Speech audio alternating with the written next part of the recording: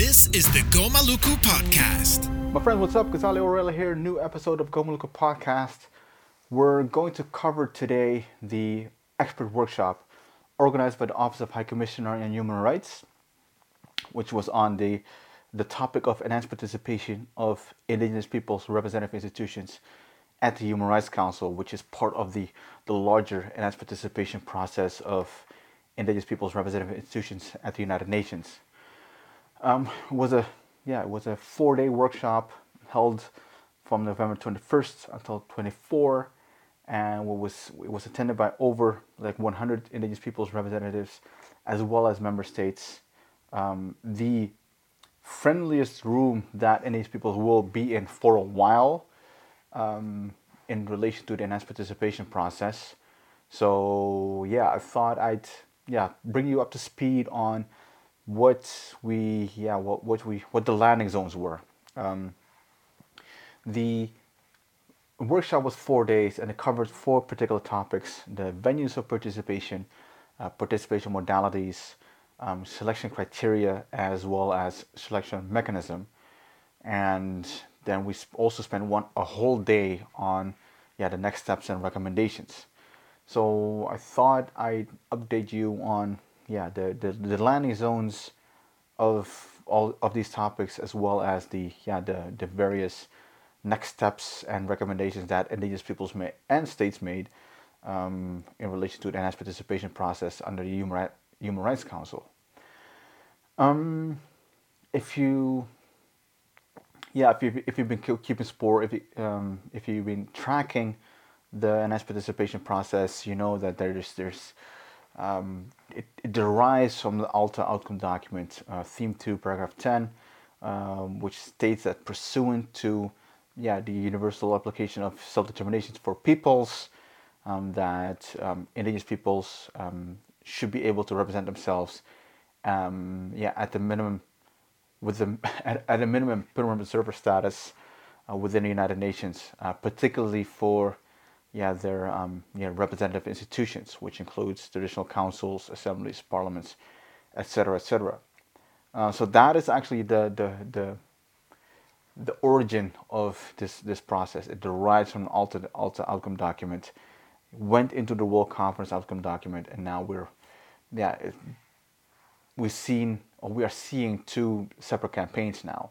One is under the Human Rights Council, and the other one is under the General Assembly. So let me just focus on the actual workshop itself, the topics and the landing zones, and then we'll go into the next steps and how potentially this process under Human Rights Council can connect with the General Assembly process, given that there were some recommendations made that could make this possible. So let me start with the venues of participation. What we mean with venues of participation is not just which room is it? Is it room 20 or room 19 or room 18, where Indigenous peoples representative institutions can have unfettered access to? That's not it. What we mean with venues of participation is the different levels, types of meetings actually that are occurring at the Human Rights Council that Indigenous peoples representative institutions can participate in. Just for brevity and just to make it easier to understand, what I mean with Indigenous peoples representative institutions, like parliaments, authorities, councils, governments, right? So you'll hear me interchange representative institutions with Indigenous governments, so that to make it easier for me to go through through this debrief or this reflection of the enhanced participation workshop. So when we talk about venues, right now Indigenous peoples can participate as Indigenous peoples organizations at the Expert Mechanism on the Rights of Indigenous Peoples, which meets in July for 1 week. But the other meetings that are happening under the Human Rights Council, you would need a ECOSOC status. So you need to be an NGO for one, and an NGO that has consultative status with the Economic and Social Council. That is the only way that you can participate at the Human Rights Council, short of being a state or a national human rights institution. So for indigenous peoples, that is a problem, because we are not NGOs. That there are indigenous peoples out there that do not subscribe to being NGOs, and that they're actually governing institutions. And there are indigenous peoples organizations that are just indigenous peoples organizations, and they're not non-governmental organizations. So that's a challenge. That's the first challenge that we need to overcome, is the ability to participate in meetings that affect us, like Article 18 of the Declaration on the Rights of Indigenous Peoples, the ability the right to participate in decision-making processes that affect them. Now, it is going to be a big problem if indigenous peoples can only participate as indigenous peoples in the meetings that allow them to participate as indigenous peoples. So there's, for example, at the Human Rights Council, they have in September, there's this annual dialogue on indigenous peoples and human rights, and there's the meeting with the special rapporteur and other meetings that are relevant to indigenous peoples. But still, they have to be able to participate in those meetings. They need to have that ECOSOC status. So that again, and that is a problem. So this new status should actually give indigenous peoples' governments the opportunity to participate without having to apply for ECOSOC status or NGO status, but actually be able to participate in their capacity as a government. So when you look at that, this new status, where do indigenous peoples, where can they go to? Like which doors will be opened with this new status? And that's basically what we discussed in general under venues of participation. And if you look at the NS participation process from the point of view that it actually is trying to get as close as possible to the modalities and rights that states have, these participatory rights that states have. So if you keep that in mind, actually, then you actually already know like what the venues of participation will be, or for indigenous peoples, or what we will be advocating for. So in the expert workshop, you did see that, in addition to the sessions of the expert mechanism, the panels and discussions, and side events organized by the Human Rights Council or during the Human Rights Council, we want to be able to participate in that as representative institutions. The UPR, the Universal Periodic Review, super important for indigenous peoples. Also to have the ability to participate in that without having to go through an NGO. The special procedures, meetings with treaty bodies, and just the regular sessions of the Human Rights Council. But those are like the meetings that are happening in primarily room 20 or other rooms at Pele Wilson, for example. But there are also meetings that are actually important that are not in those big meeting rooms. For example, the consultations, on the resolutions. In all consultation, resolution consultations, indigenous peoples have no access to. The only resolution consultation that indigenous peoples can participate in informally are the informal consultations on the resolution on human rights and indigenous peoples, and that is mainly because of courtesy of the co-sponsors, particularly the governments of Mexico and Guatemala. So they allow indigenous peoples to participate, and so that we can speak on our own behalf in these consultations on the details and the substance of the annual resolution, which is super important. But indigenous people should be able to participate in meetings and consultations and comment on resolutions that affect them. And meetings that affect them are not just or only the meetings that happen to have the word Indigenous in them. So, from the Indigenous people point of view, what we said at the expert workshop was we wanted to be able to participate in basically everything under the sun. All the meetings that are happening under the Human Rights Council, we want to be able to participate in those meetings. And it's not just the work of the Human Rights Council, but also when it comes to the Office of High Commissioner on Human Rights, they are the secretariat. They provide a lot of information and meetings. For example, this expert workshop was organized by the Office of High Commissioner on Human Rights.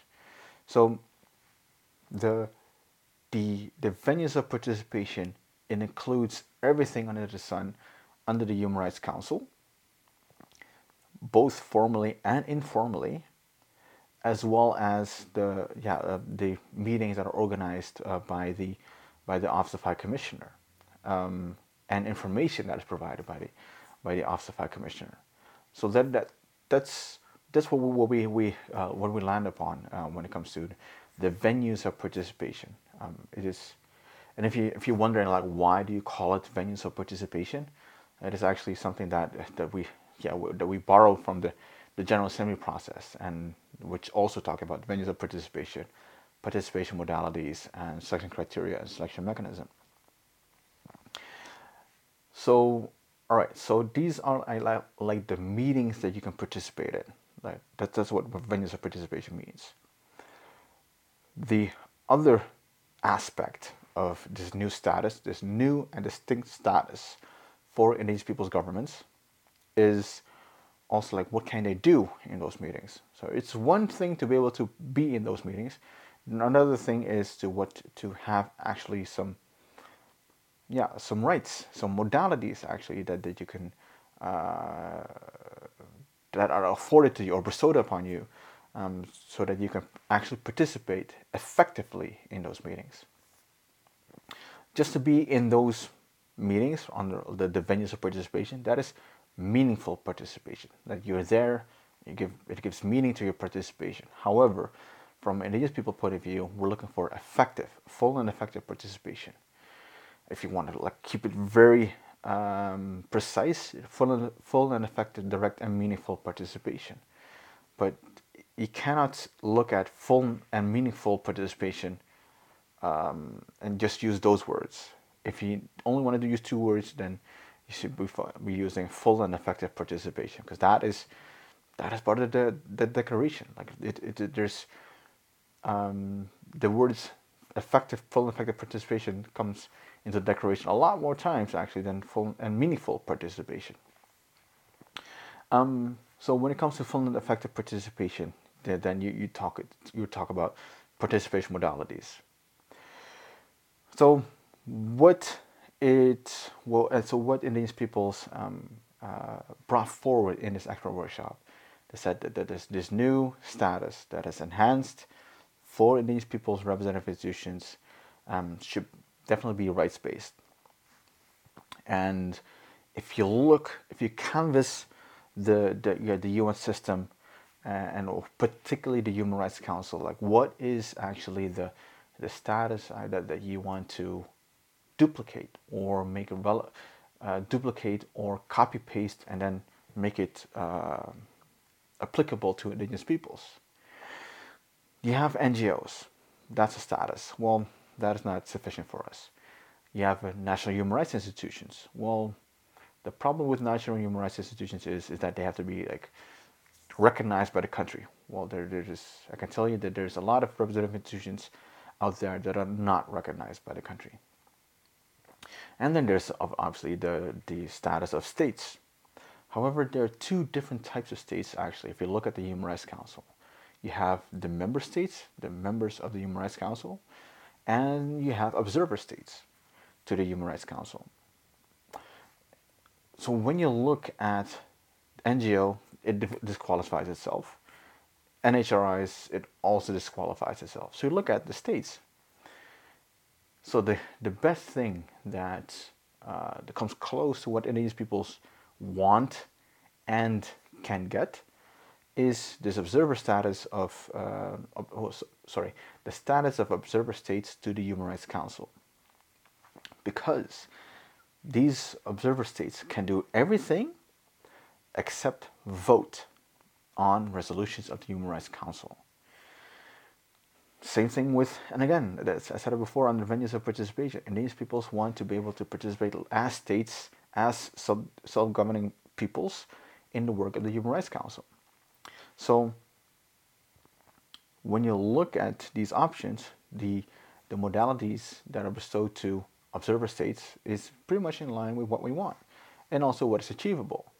Because what states will definitely have a big problem with is if Indigenous people started to advocate for the fully fledged, all the rights that states have, including the right to vote on resolutions. And well, we do have to keep in mind that the Human Rights Council or the UN itself is an intergovernmental process.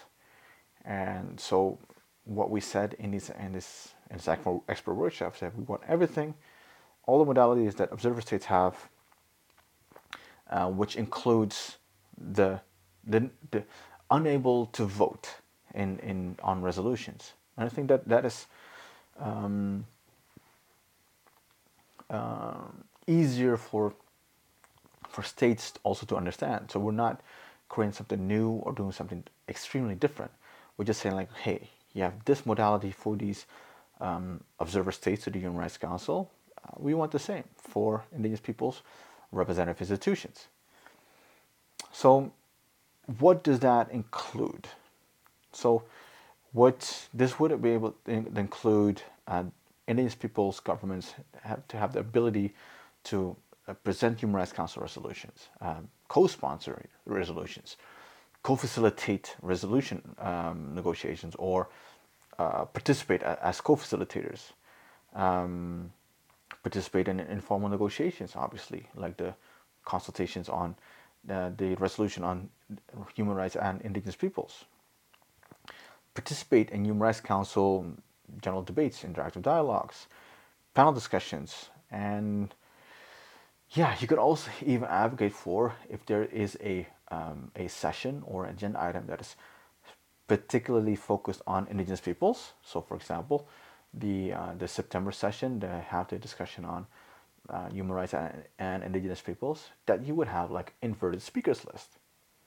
So that, which would mean that Indigenous people speak first, and then states and NHRIs, or that you would have the ability to say like, well, we'll mix it up.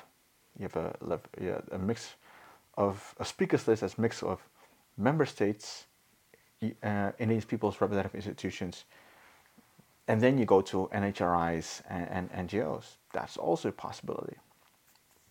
The ability to speak for a minimum of 3 minutes, because time is gold to Indigenous peoples within the UN. So the ability to speak, more than 3 minutes is something that we would love to have. The ability to submit written statements to the Human Rights Council. That's or agenda, propose agenda items, organize side events. Like these are things that we would like to be able to do as representative institutions. This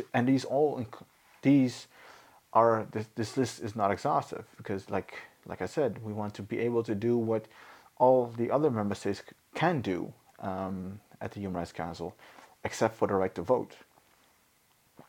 And this is there's something that we see that all these modalities would be falling under this new status for Indigenous people's representative institutions, so that we can directly participate in the work of the Human Rights Council. And I think, for example, and states have been talking about, some states have talked about or suggested a incremental approach. So let's start small and do gradually increase. Well, that's a possibility, but also you don't want to have this incremental approach into perpetuity. It's that or that you have this 2 steps review, 2 steps back, you do and then you repeat it like that. That could take forever for this enhanced participation to really take place.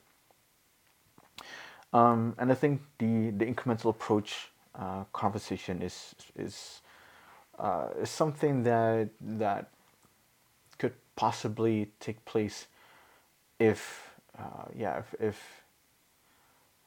if we would be confronted with with tough opposition. Then it's something that we need to discuss, but not something that we should be entertaining from the get-go, from the beginning. It has been suggested, so it is on our radar. However, it's the incremental approach is not something that we should be advocating for. And again, if you talk about incremental approach, but Indigenous peoples have been participating in the work of the Human Rights Council, and for decades, the Human Rights Council, Commission on Human Rights, Subcommission on Human Rights. So in a way, we have proven that we can participate in the work constructively, purposefully, in the work of the United Nations. So, which is again also an argument against the need to go into like this whole to start thinking in like incremental steps towards enhanced participation. One conversation that also that it came up was right, how many seats do Indigenous peoples get? Will it like one per region? Will it be like 2 seats? And so there are many different ideas that have been floating around. And what I believe is, well, first and foremost, the status that needs to be created. Like that is something that we need to be focusing on. And the number of seats, definitely not like one per region, because that is not what this whole process is for. One potential bridging proposal could be that you have this status is for Indigenous peoples, for all the Indigenous peoples that want to apply for it, that can meet the criteria. They can get the status, and when it comes to seating arrangements, then you have you can have 7 seats right next to each other that are always available to Indigenous people's representative institutions, and so that you can sit in those seats. But in that sense, it's, for example, if you have 3 representatives from the Pacific, for example, then no, you can't sit. Sorry, I should rephrase that. It is impossible for 2 speakers to speak at the same time. So so if there's 4 representative institutions from the Pacific that want to address this particular agenda item at the Human Rights Council, then and there's only 1 seat for the Pacific, then first it could be me. So I do my 3-minute statement, and then I step away, and then the other Indigenous people's representative institution from the Pacific can speak for the 4 minutes or 5, and then we can rotate in that way.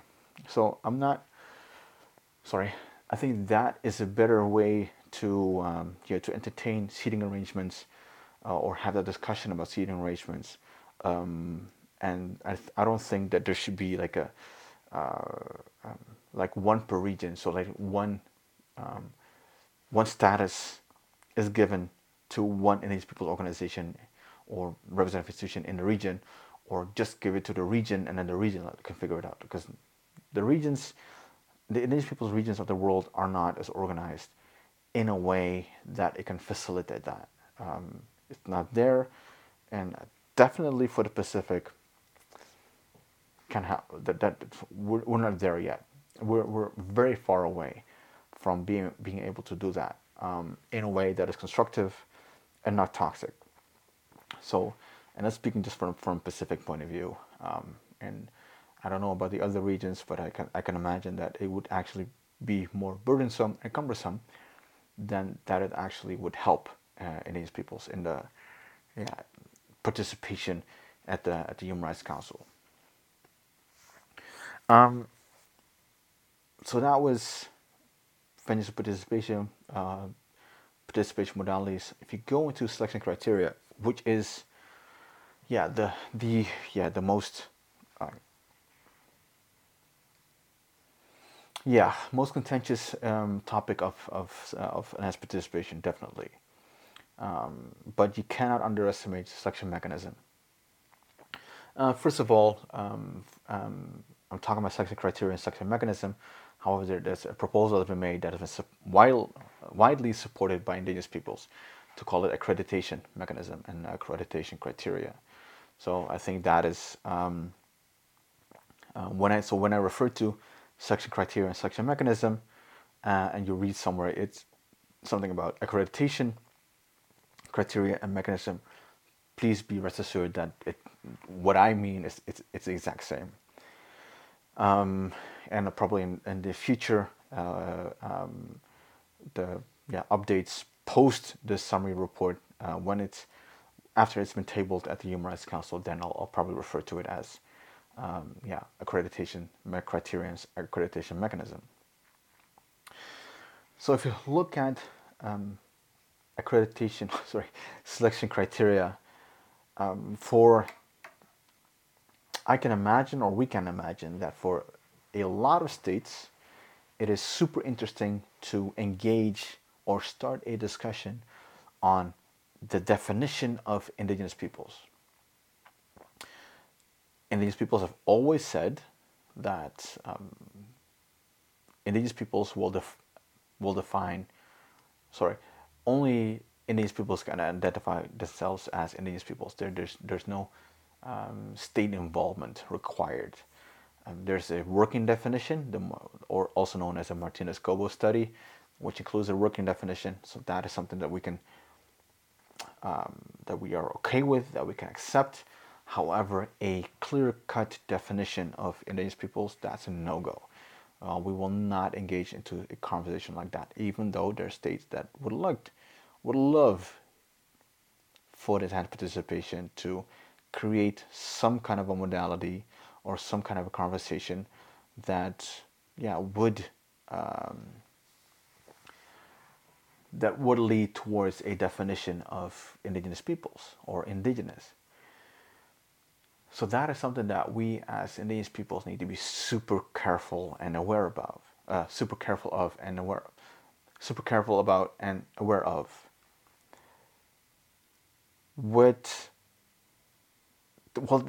There needs to be a conversation about definition. That is something that you can see that you need to have some definition about a conversation about definition.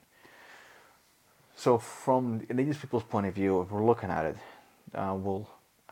what we have been proposing to the conversation is that a conversation about criteria or definition about Indigenous peoples, not necessary, doesn't need to happen. However, it is important though to have a clear understanding and criteria for what is a representative institution. So I think that is a very interesting debate, and that should actually take place. So that is something that Indigenous people have been putting forward.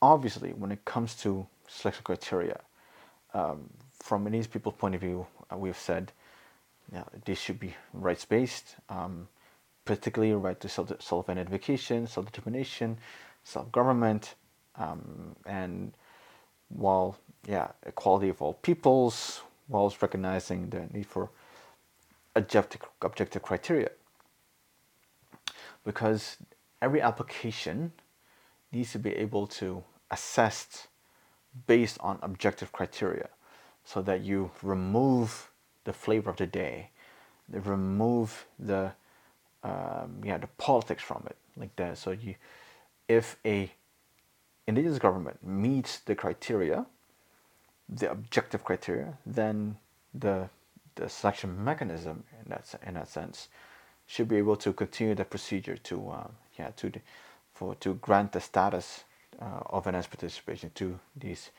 indigenous governments. The thing with the criteria is like they should be objective, but they should also be flexible as well. And what we said is that it needs to take into account the diverse and evolving forms of indigenous peoples' representative institutions across the regions, nations, and so forth. Because like you have, for example, in the global north, you have the Sami parliaments, you have the tribes and nations in North America. However, those are already two distinct government forms. But you can also have like other government forms of indigenous peoples throughout the world. So there needs to be some flexibility in interpreting what is a representative institution when it comes to indigenous peoples, when it comes to their governments.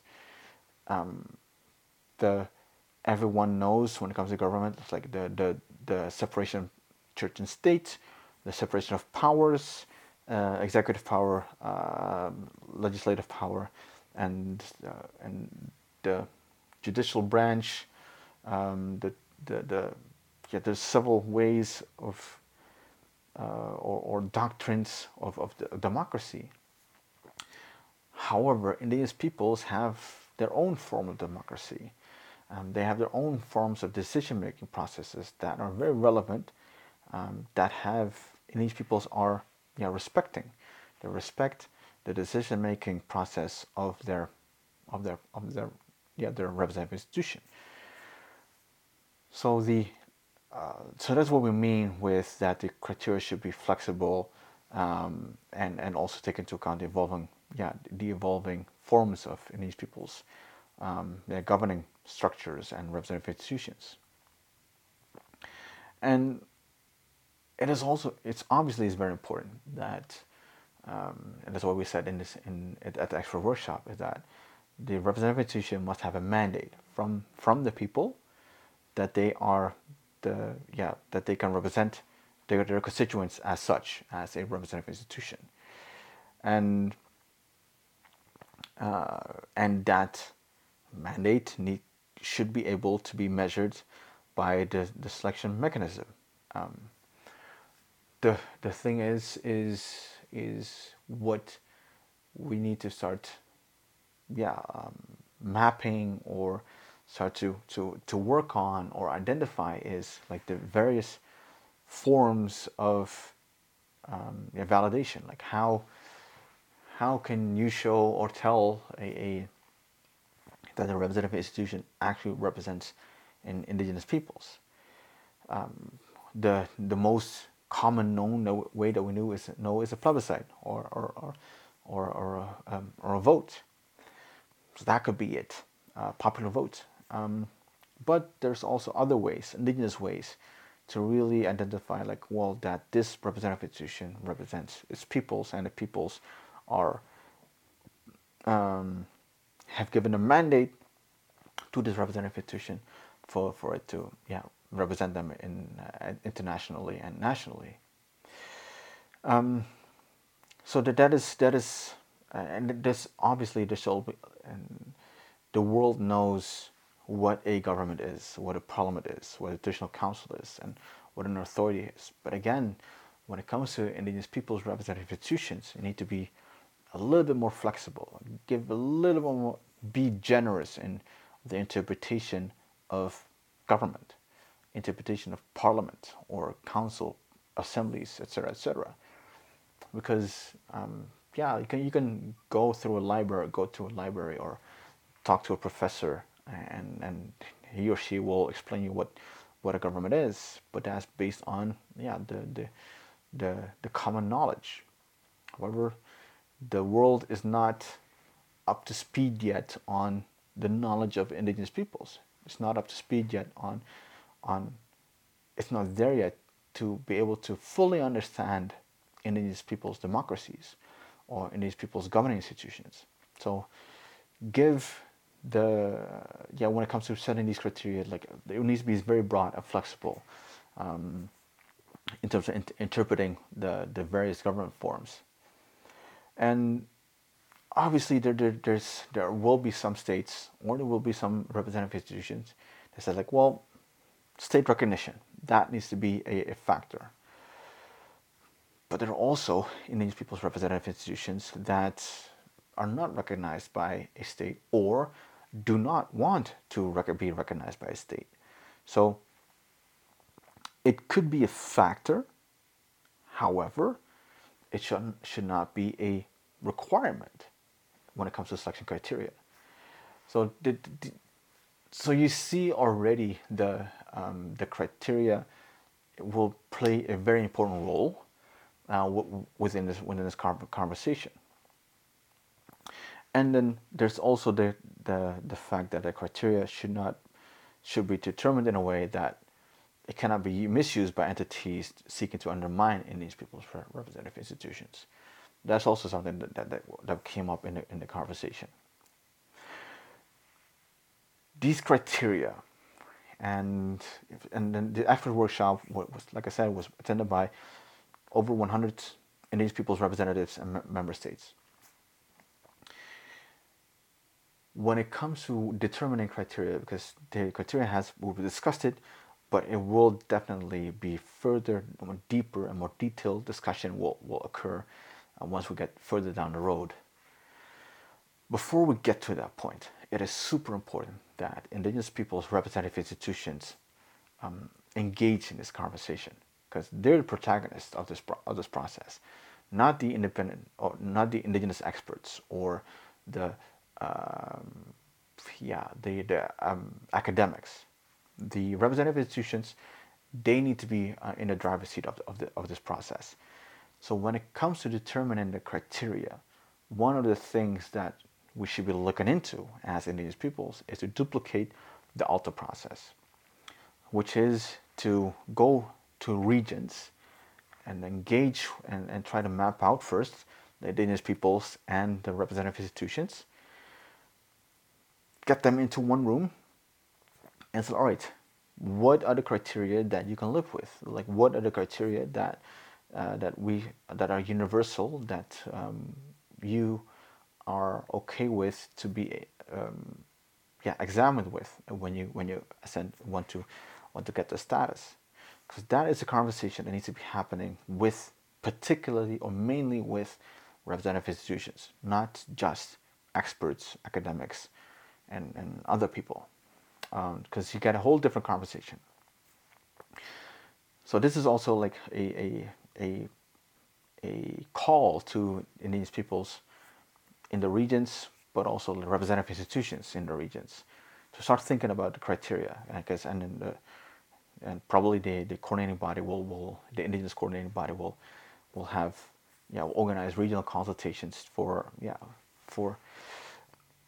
the criteria to emerge from the regions, and then that be the basis for discussion, which gives us a much better view of and also understanding of the criteria that we can support and not support, because it comes from the representative institution themselves.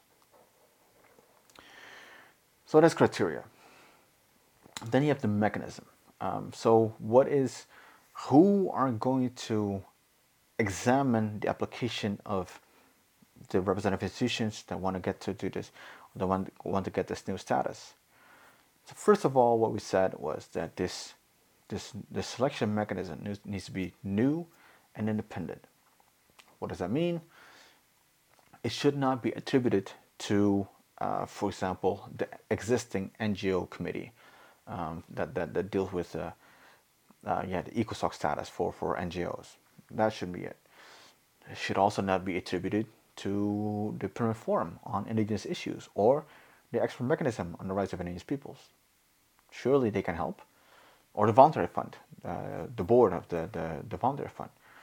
Surely these three UN mandates can help, but it shouldn't, because this is super distinct. This is more political than human rights. So and what you want is to this selection mechanism to be totally independent, from existing bodies, and also that this this selection mechanism would have the ability to make decisions that are final. Because if you look at, for example, the NGO committee that deals with ECOSOC status for NGOs, they do not make decisions, they make recommendations, and they make recommendations to ECOSOC, and which can then become a political football. So what we said was, what we want is this selection mechanism to be created. It will be new, distinct, or independent selection mechanism that has the final decision-making power.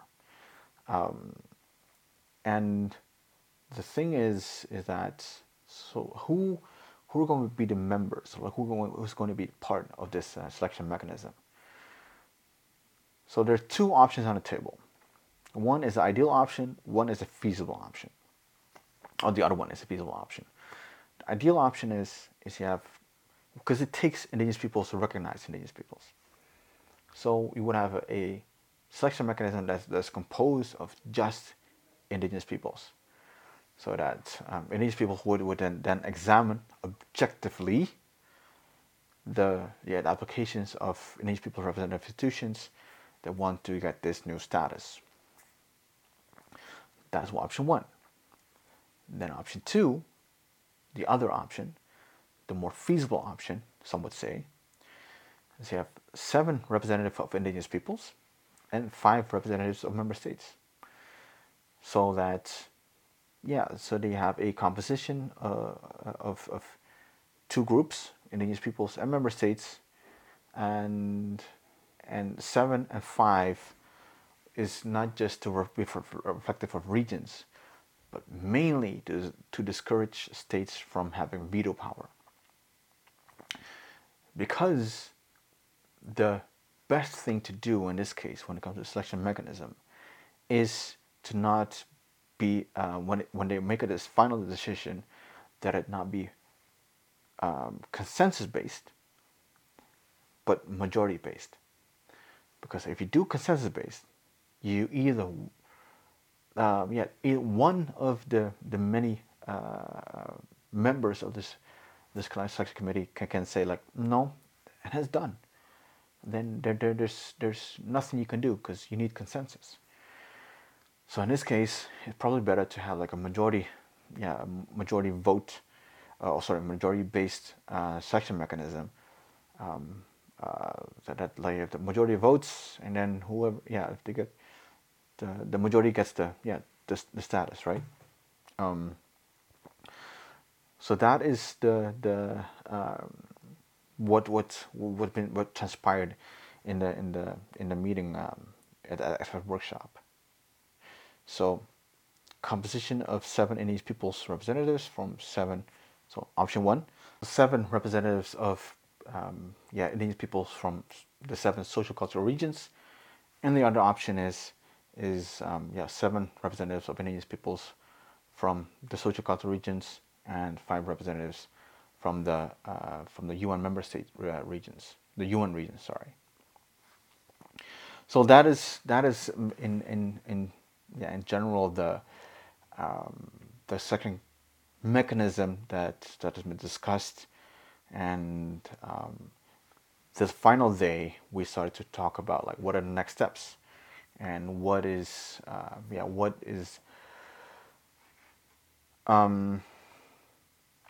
the recommendations that will go into the summary report, because we did this 4-day workshop. The output will be a summary report with next steps and recommendations which will be tabled at the Human Rights Council in June, most likely. It was very clear that from the indigenous people's point of view, that that when it comes to the enhanced participation process under the Human Rights Council itself, is that it should not be a series of standalone meetings.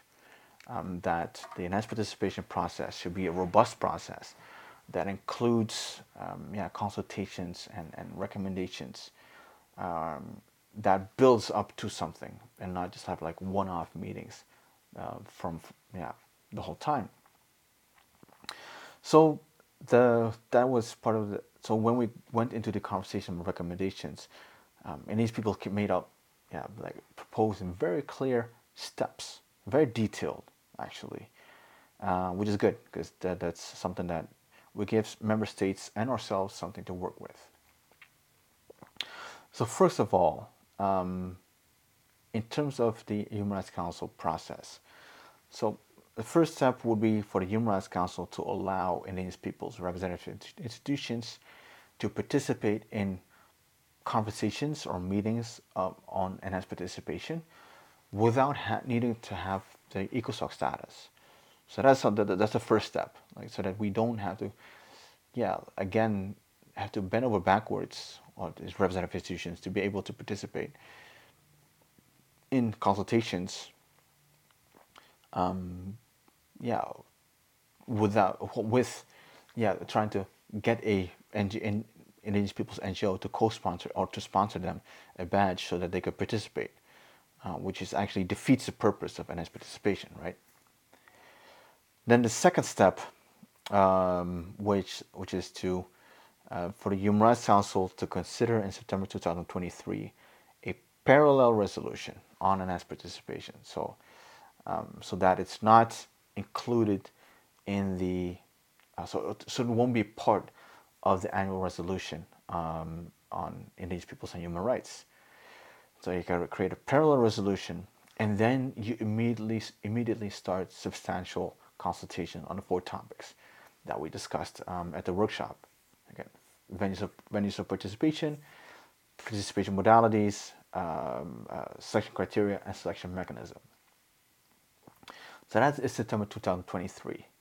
So then what you would need is for the President of the Human Rights Council to appoint co-facilitators, one nominated by member states and one nominated by Indigenous peoples, to conduct on his behalf these consultations with member states and representative institutions on the measures necessary, procedural, institutional steps, criteria to enable the participation of Indigenous peoples, representative institutions in meetings of the Human Rights Council on issues affecting them. So that would be likely throughout 2023, September 2023 onwards, towards September 2024, and then as Human Rights Council will conclude its consultations by September 2024 and finalize recommendations on the 4 topics, and for this new participatory status of Indigenous peoples' representative institutions. Now, like I said, how does this process at the Human Rights Council, how does it link to the General Assembly process? One of the things that was proposed at the expert workshop as well was, because there's in the 3rd committee resolution this year, a preamble paragraph was included that was in relation to a review conference of the World Conference on Indigenous Peoples that was held in 2014. Because this process derives from the World Conference process, so in some way you could connect it or link it to this World Conference review process. So one of the recommendations that has been tabled on during the actual workshop was for the Human Rights Council to initiate a consultation process on this enhanced participation process, with the aim to finalize and adopt it in the margins of the celebration of the follow-up of the World Conference on Indigenous Peoples, or also known as World Conference Plus 10. And this would enable a follow-up to the implementation of the outcome document of the World Conference on Indigenous peoples, which was held in 2014. So it would give this enhanced participation process a clear milestone of something that we can work towards. So this enhanced participation process would not be a 30-year process, but it actually would be a process until 2024, maybe until 2020, September 2025. And that is something interesting to see that happen. So the two things to be linked to each other. So what we have is like clear steps in terms of the from this point onwards until September 2024, and also like the link between the Human Rights Council process as well as the General Assembly process in relation to the World Conference Plus 10. And then there's also like that recommendation that Indigenous peoples made to states, because there are several recommendations that are, and I think they all derive from the Quito Outcome document. So, for example, that states should include Indigenous peoples in their delegations during the consultations. Ensure that all consultations and negotiations are open and inclusive, and that they can be participated, or Indigenous people can participate in those meetings at all stages, at every stage. To collaborate with Indigenous peoples to host or organize regional consultations. Engage in bilaterals with states and Indigenous peoples to find common ground. Support our inclusion of Indigenous peoples in consultation negotiations. Hold informal, a series of informal but high-level meetings with states on Indigenous peoples and its participation, and to see common positions on the ways and means to achieve enhanced participation for Indigenous peoples in the United Nations. And there was also a recommendation made for states to continue supporting financially, particularly the work of the Indigenous coordinating body, so that the enhanced participation process could advance in the way that Indigenous people wanted to, because it was already been voiced by several member states and experts that this is an Indigenous process. This process is for Indigenous peoples. So, this is pretty much the overview of the enhanced participation process, or sorry, not enhanced participation process, the expert workshop of the Office of High Commissioner on Human Rights, and we're looking forward to. So this is like the overview of the enhanced participation. Sorry, not enhanced participation. The expert workshop on enhanced participation, and we're looking forward to the summary report to be tabled in June, and the next steps from the in relation to the bestowing Indigenous peoples' representative institutions the consultative and participatory status that is justified and is in line with the right to self-determination. So I hope this was helpful to you, and Well, friends, that's the end of the episode, but there's more, way more. Make sure you're subscribed to the podcast on your favorite podcasting platform, of course. And by the way, there are more nuggets of wisdom on YouTube. So check out my name, Ghazali Ohorella, on YouTube. Subscribe and watch your favorite movie. I don't make movies. Videos. Sorry about that. And again, thank you so much for listening, and bye-bye.